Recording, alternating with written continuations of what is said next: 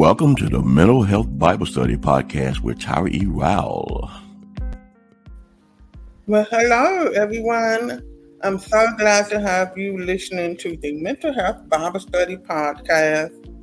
It has been a phenomenal time just coming on here to talk about mental health, spiritual health, and emotional health. And we have been discussing, I have been teaching about emotional health since September. And of course, since we are going into October, we have a lot of, events as far as domestic violence and breast cancer and also Mental Health World Day. But I will be, sometime during this whole month, be talking about some things.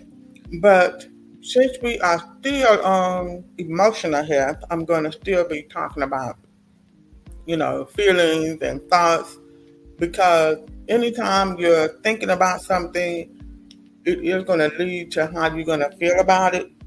And as you feel about it, you're going to behave it. So no matter what situation you may find yourself in, you can always be conscious about how it's going to, how the outcome is going to be. But it's going to depend on how the way you think. So if you're thinking a certain way, you're going to feel a certain way. But sometimes people have difficulty expressing their feelings or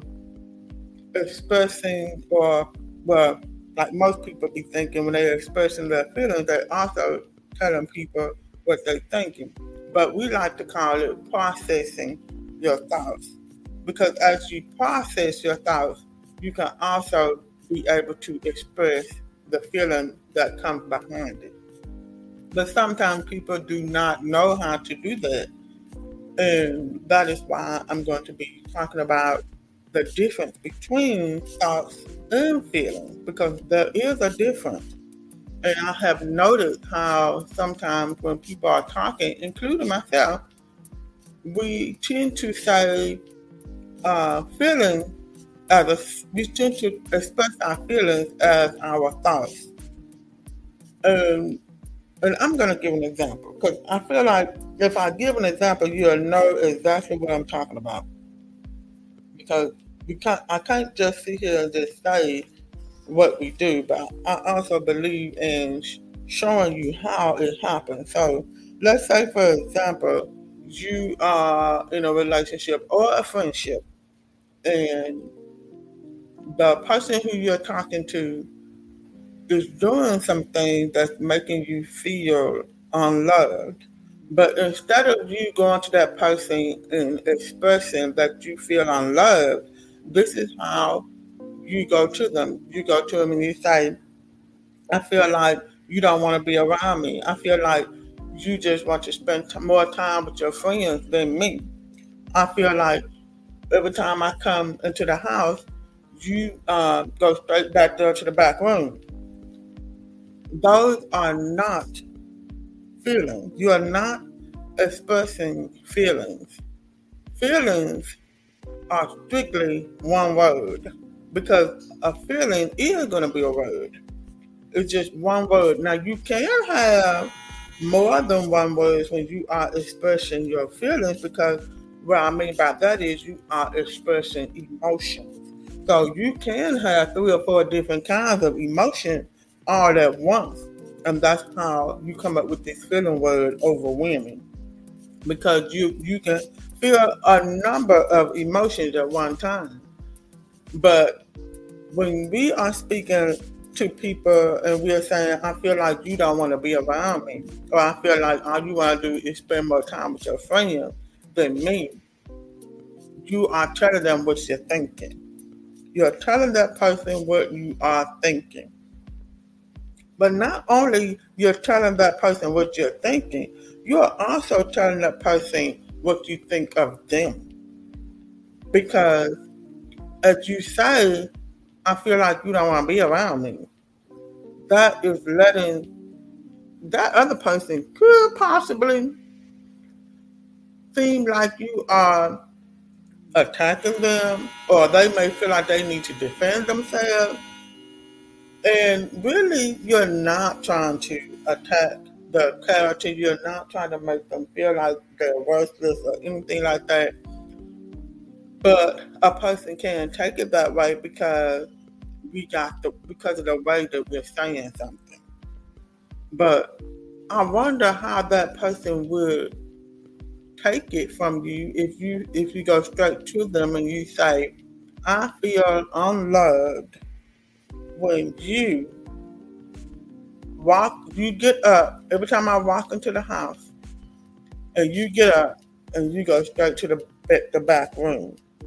I feel unloved. I feel disrespected. That is totally a different sentence than saying, I feel like you don't respect me. I feel like you just want to use me and act like you don't see me around here. Different tone of voice too, right? Because I just noticed every time I say something like, I feel like you did this, you did this, that, Y, and Z, my tone is different. But when I say I feel unloved and so disrespected, when I come in this house and you don't do anything but just get up and go back there into the room, or you ignore me, I want to know what's going on. Different tone of voice, ain't it? I wonder why that is. Because, see, when I have to come up with feeling words, I have to think. Especially if I'm doing it correctly. Especially if I am using my communication skills. Because it is a practice. This is something that does not happen overnight, I tell you.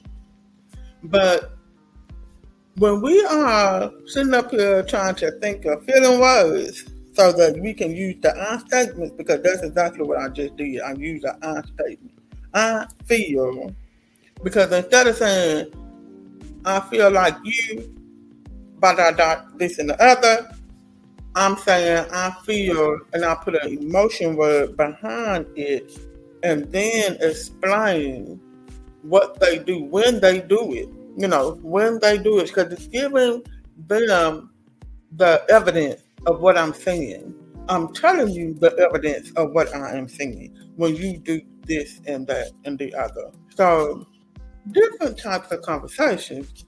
And then there may be a way how a person would respond back, because I'm being very conscious about my words as well as feeling words. But I want you to understand the difference, because it's so important.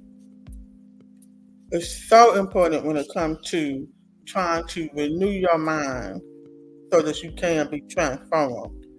Because if you don't know that there's a difference between thoughts and feelings, you're just going to communicate the way you want, how the way you feel like doing. You see what I'm saying? But sometimes you don't get the reaction that you want because two people are arguing, because two people are feeling some type of way. But not only are they feeling a certain way, they're thinking about it first. Because if a person comes to you, all you can think about is what they said. But they don't kind of like have some selective hearing too, because they be like, okay, did they just say this? And they start thinking about that. And you could have said so many things, but they only pick and choose what they want to talk about because they heard this. But the only reason why that is because they are thinking about what just transpired and what just came out your mouth, instead of just actively listening and just relaying back what they thought that you said.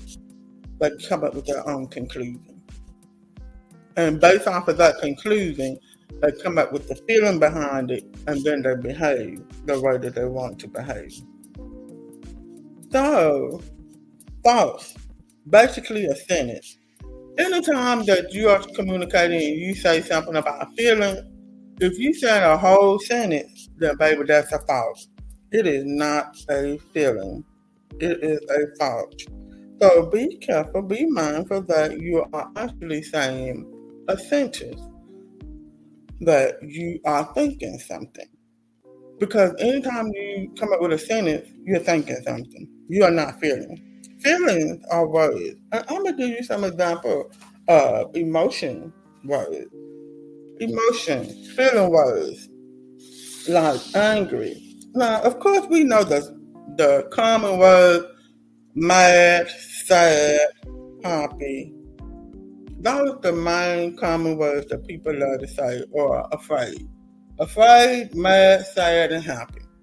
But we really do have to boost our vocabulary when it comes to emotions and feelings, so that we'll be able to express the feeling behind why I am thinking, why I am feeling this way, why am I doing the things that I'm doing, why am I whatever. Just like David in the Bible, when he asked his soul, why are you so cast down? Why are you so sad? Because he knew that that was a feeling, and plus it was a question. But we do have to know why we are. And of course, from us reading it, we know that David was sad because of what the people were saying and questioning where is his God. And he was sad, he was crying, he was also telling us what he was thinking. Because even in the book of Psalm 42, David tells us what he thinks about the whole situation. But we can also grab what type of feelings he was having. Because he was also, sad, depressed. And people cry for many reasons. Some people cry when they're angry. Some people cry when they are sad. Some people cry when they are embarrassed. There are many reasons why people cry. So we really cannot just pinpoint why a person is crying all day. We really do have to ask them what is the reason for the tears. Because even people who are happy cry. So, we still have to know what's behind it. So it's always good to ask yourself a question. So these are some other feeling words. Embarrassed, disconnected, joyful, excited, grateful, loved, relieved, content, pain.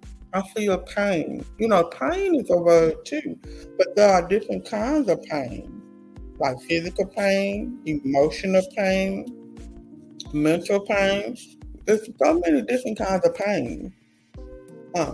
Tense, anxious, annoyed, devastated, overwhelmed. I feel inspired, hopeful, confident, curious, vulnerable, confused. See, those are a lot of feeling words.